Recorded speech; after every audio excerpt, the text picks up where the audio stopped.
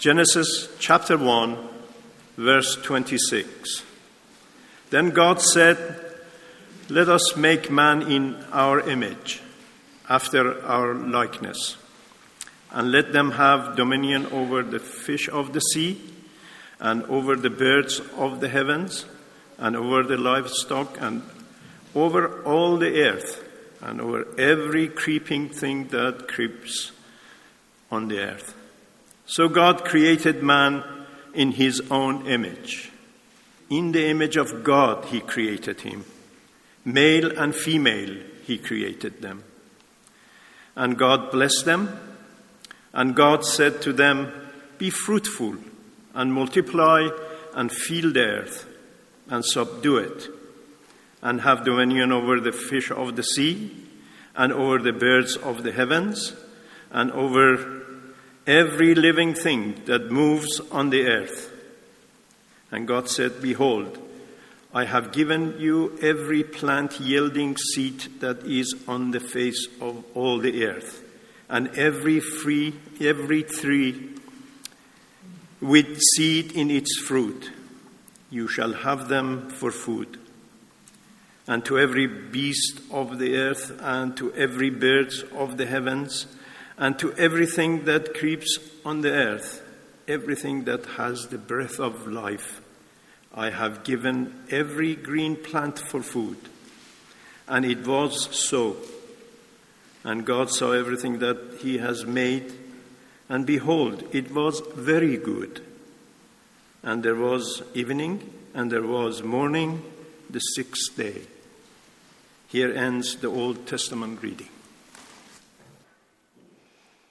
Father God, we thank you so much that even though our lives are so full of boasts about ourselves, you sent Jesus to die for us and forgive us. And we thank you that you bear with us and you speak to us. Thank you do that through your word, the Bible. And so we pray this morning that you would help us to hear what you have to say to us from it. Amen. Please do take a seat. Let me say a big good morning to everybody. If I haven't had the chance to meet you yet, then my name is Ken Matthews and I'm the minister here at St. Joseph. But let me ask you, who are you? Who are you? So it might sound a little bit aggressive as a kind of introduction, kind of thing you'd say to a burglar. Who are you? What are you doing in my house? But what I'm not really asking you, do you know what your name is? I hope you do. or what job do you do? I'm asking you, what defines you? Is it your name? Is it your job? Or is there more to us than that? Well, that all may sound pretty philosophical for a Sunday morning, but we're tackling the second topic in our big biblical views on big issues today. And our topic is self-image and self-esteem. And it's a topic that goes right to the foundations of who we are and how we view ourselves. So, quiz time. How do you view yourself? Let me give you 3 of the most common answers to that question that keep cropping up in our culture. Are you A, a lucky accident? As there are those who believe that life on earth has come about because of some cosmic chance event and that we have all evolved from the primeval swamp. Now, I don't want to knock evolutionary theory for a minute, as I don't believe it's a theory that contradicts the existence of God. But if you insist that God isn't the initiator of that process, then it's logical to believe that we're not any different from any of the animals around us. I mean, after all, genetic research has shown that chimpanzees share between 95 and 99% of the same DNA we do.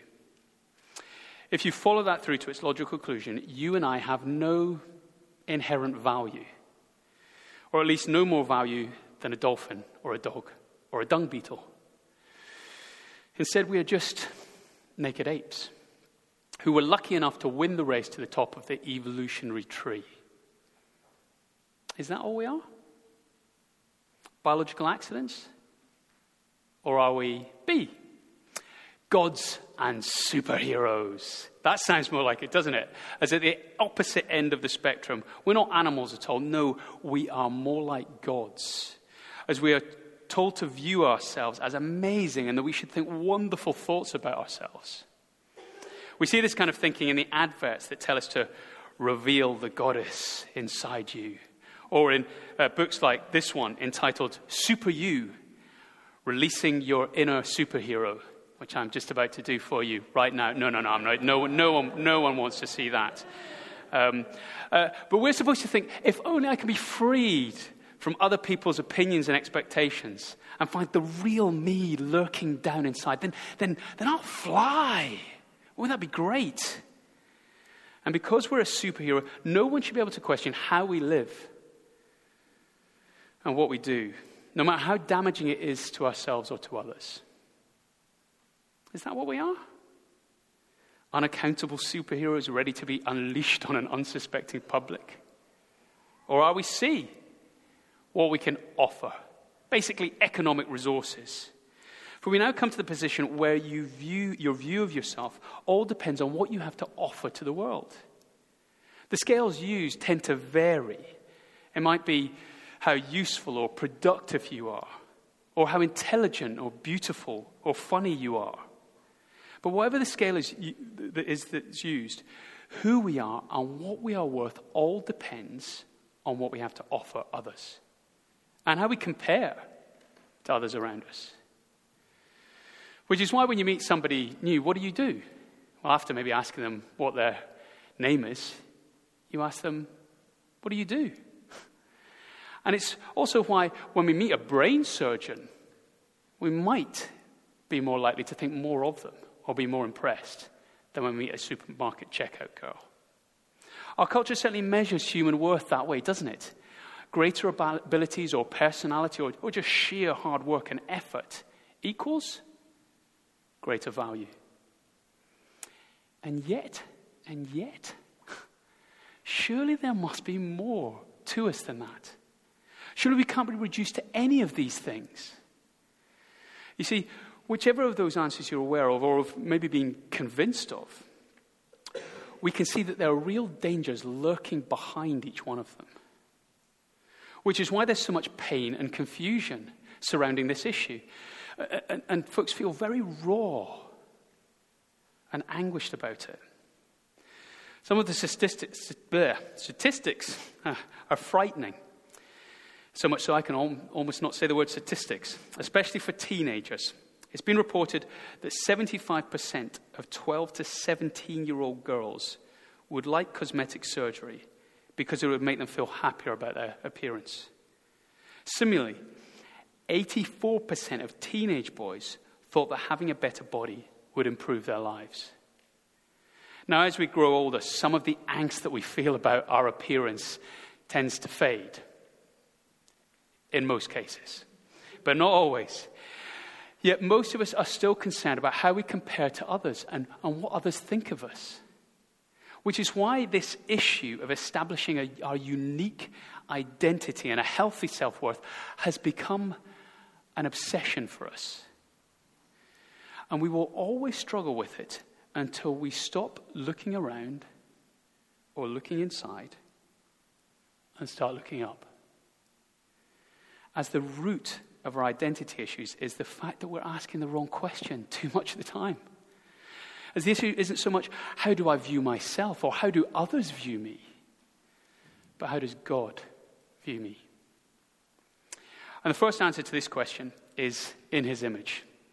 Here's the first jigsaw piece of our identity. We should view ourselves as made in the image of God.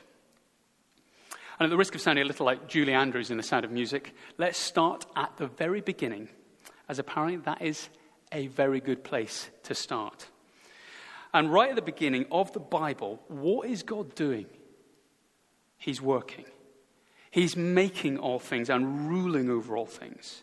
And after he's made everything else, he gets to the final thing on his to-do list. And it's to make humans as the pinnacle of his creation. As Genesis 1, which we read earlier on, verse 26 says, well, God says, let us make man in our image, after our likeness, and let them have dominion over the fish of the sea and over the birds of the heavens and over the livestock and over all the earth and over every creeping thing that creeps on the earth. So God created man in his image. In the image of God, he created him. Male and female, he created them. And God blessed them, and God said to them, be fruitful and multiply and fill the earth and subdue it. Now, it's important to say that Genesis is primarily not a work of scientific analysis, but of theological truth. It is much more concerned with the why we are here and who made us than how we got here in the first place. And right at the start of Genesis, we learn that humanity seems to be a kind of hybrid creature. We share a likeness to the animals that God has already made. We share many characteristics with other creatures, especially mammals, from our DNA right through to our fingers or that common template of a face with 2 eyes, a nose, and a mouth. But we are not simply naked apes, as there is one thing that sets us apart. We are created in God's own image. But what does that mean? What does that mean? Well, we might say of a son, oh, he's a chip off the old block, as some folks do actually say about my son, Jamie. He's a chip off the old block. He's the very image of he's the spitting image of his father. And what we mean by that is he resembles his dad. Not just physically, but in his habits and his hobbies and his mannerisms. And so being made in God's image means resembling God. Not physically, but in character and capabilities. In the kind of way a son resembles a father. We are made to be like God. And we see some of these things, the things that means in Genesis 1 itself, as God creates. And just like God, you and me, you and I were made to be creatively productive. As he says in verse 28, be fruitful and multiply and fill the earth and subdue it. And that doesn't just mean having kids, as we can display our God-given creativity in the everyday business of teaching a lesson, or balancing books, or caring for a patient, or in baking a cake, or singing a song, or playing the piano. And God is relational. And just like God, you and I were made with a unique capacity for relationships. And so verse 27, God says, male and female, he created them. We're created to relate to one another. We're created to relate to God first and foremost, but to also to relate to others, which is why relationships are so important to us. And not just defined by our job and our name, but who we're connected with often. And God rules. And just like God, you were made to rule over creation. What a mind blow that is. But God says in verse 26, let them have dominion, let them rule. We're created to be responsible and to look after all that God has made. And I could go on about our capacities for abstract reasoning and for language, or our capacity for self-giving as opposed to instinct-driven love and compassion. Or how, in the face of death, we long for more life, which hints at the fact that we were made for eternity by an eternal being. These things mark us off from the animals and show that we are made in the image of God who is like that. And this is the first jigsaw piece, as I say, of our true identity and self-worth. We are made by God in his likeness. And a number of key realities flow from this fact.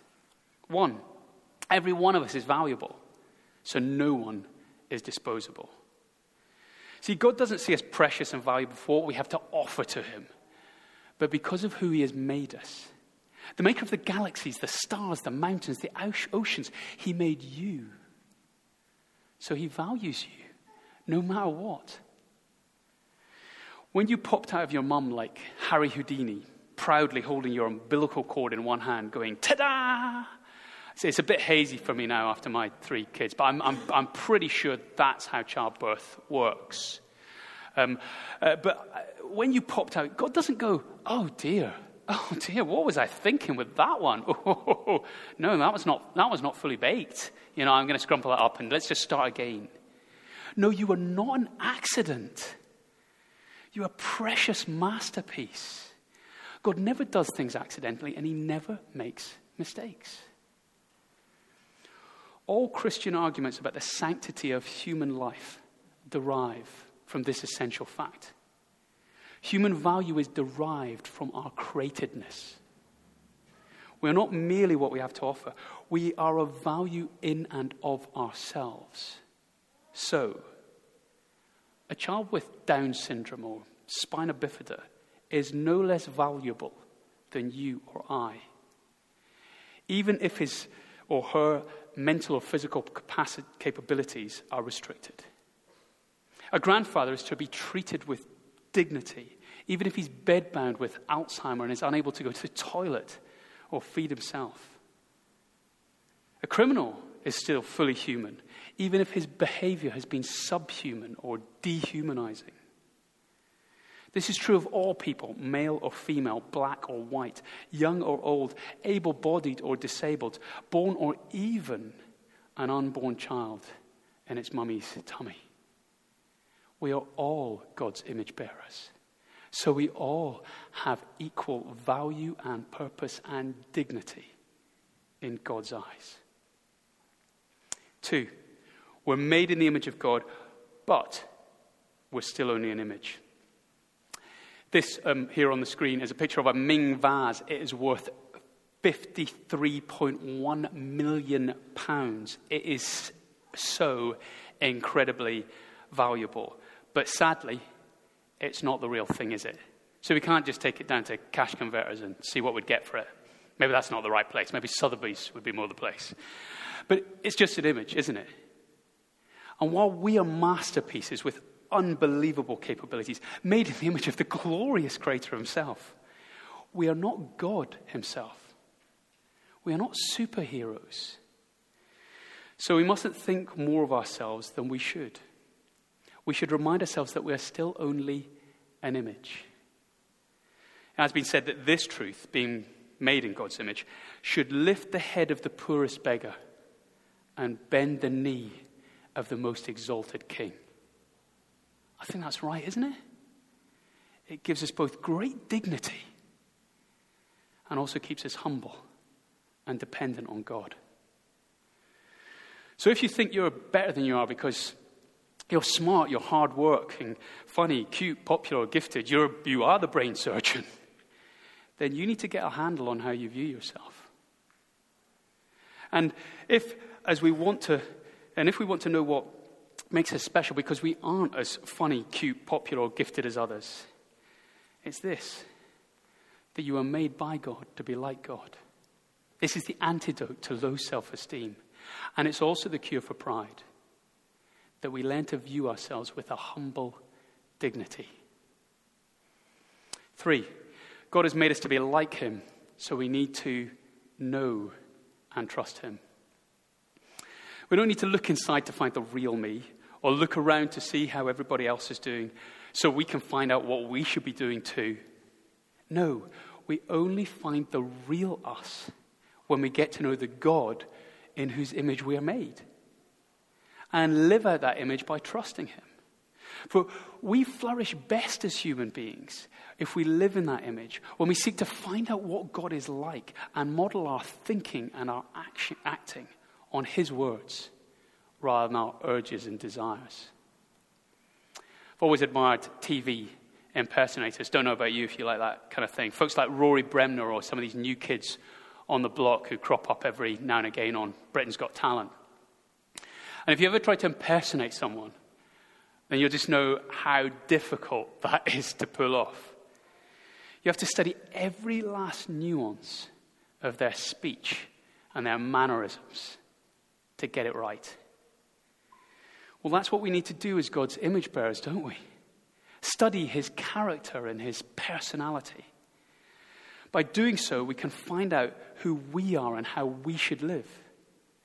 And unlike most of the great impressionists, amazingly, incredibly, privilegedly, we get to meet God as he reveals himself in the pages of the Bible. And we get to talk to him as we pray and we walk with him each day. That's what we're made for, and that's how we should live.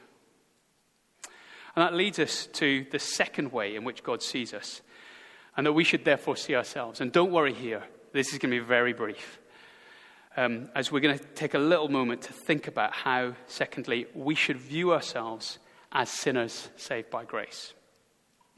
As Genesis 3 tells the story of how the image bearers got greedy.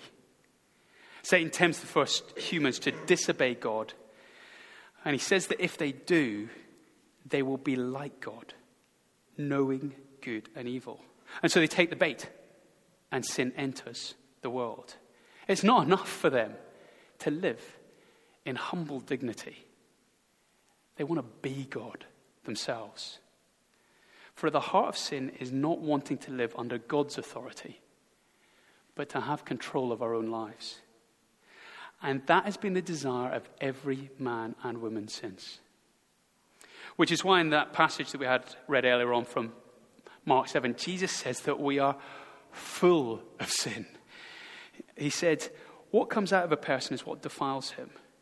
For from within, out of the heart of man come evil thoughts, sexual immorality, theft, murder, adultery, coveting, wickedness, deceit, sensuality, envy, slander, pride, foolishness. All these evil things come from within. And they define a person. You see, sin is not just a problem of bad behavior. That's just the symptom. Sin is the problem of a broken relationship with God.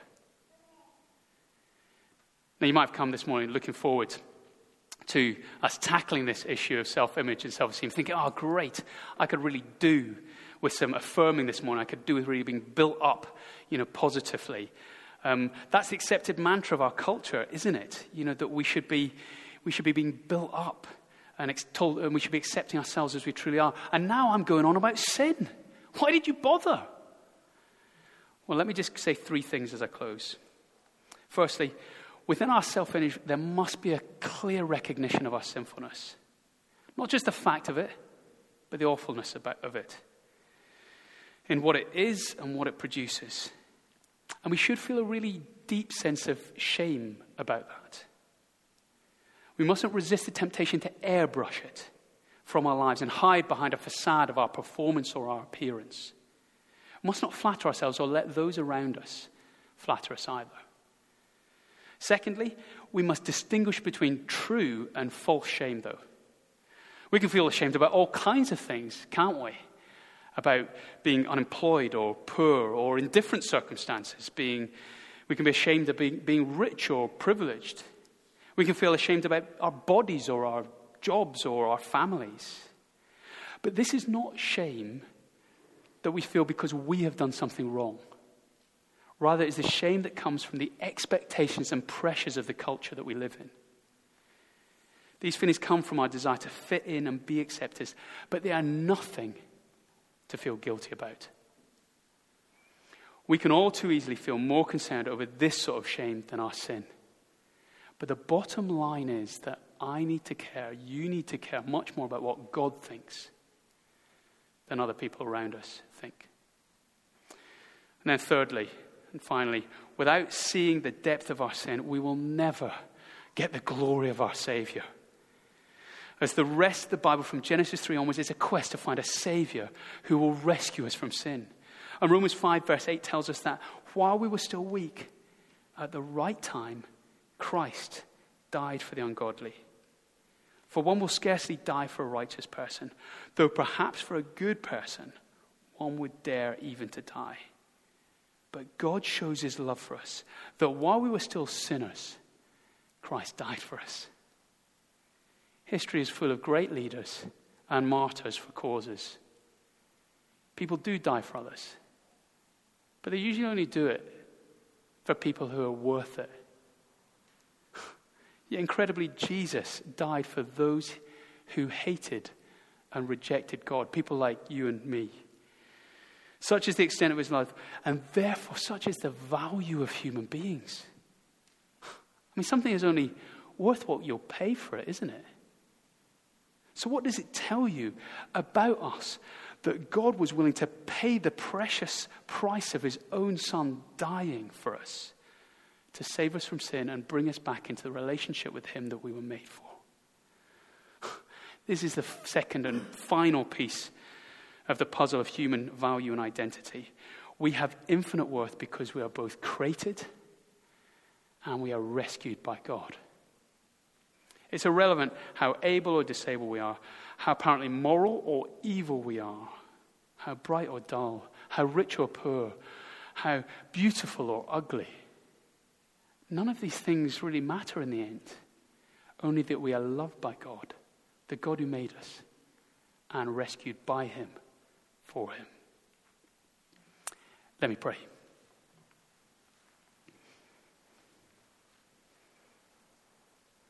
Father God, we thank you that you have made us for yourself, and our hearts are restless till we find our rest in you. Help us, therefore, to see ourselves as you see us, as made in your image and saved by your Son, so that we can rest content in that. Amen.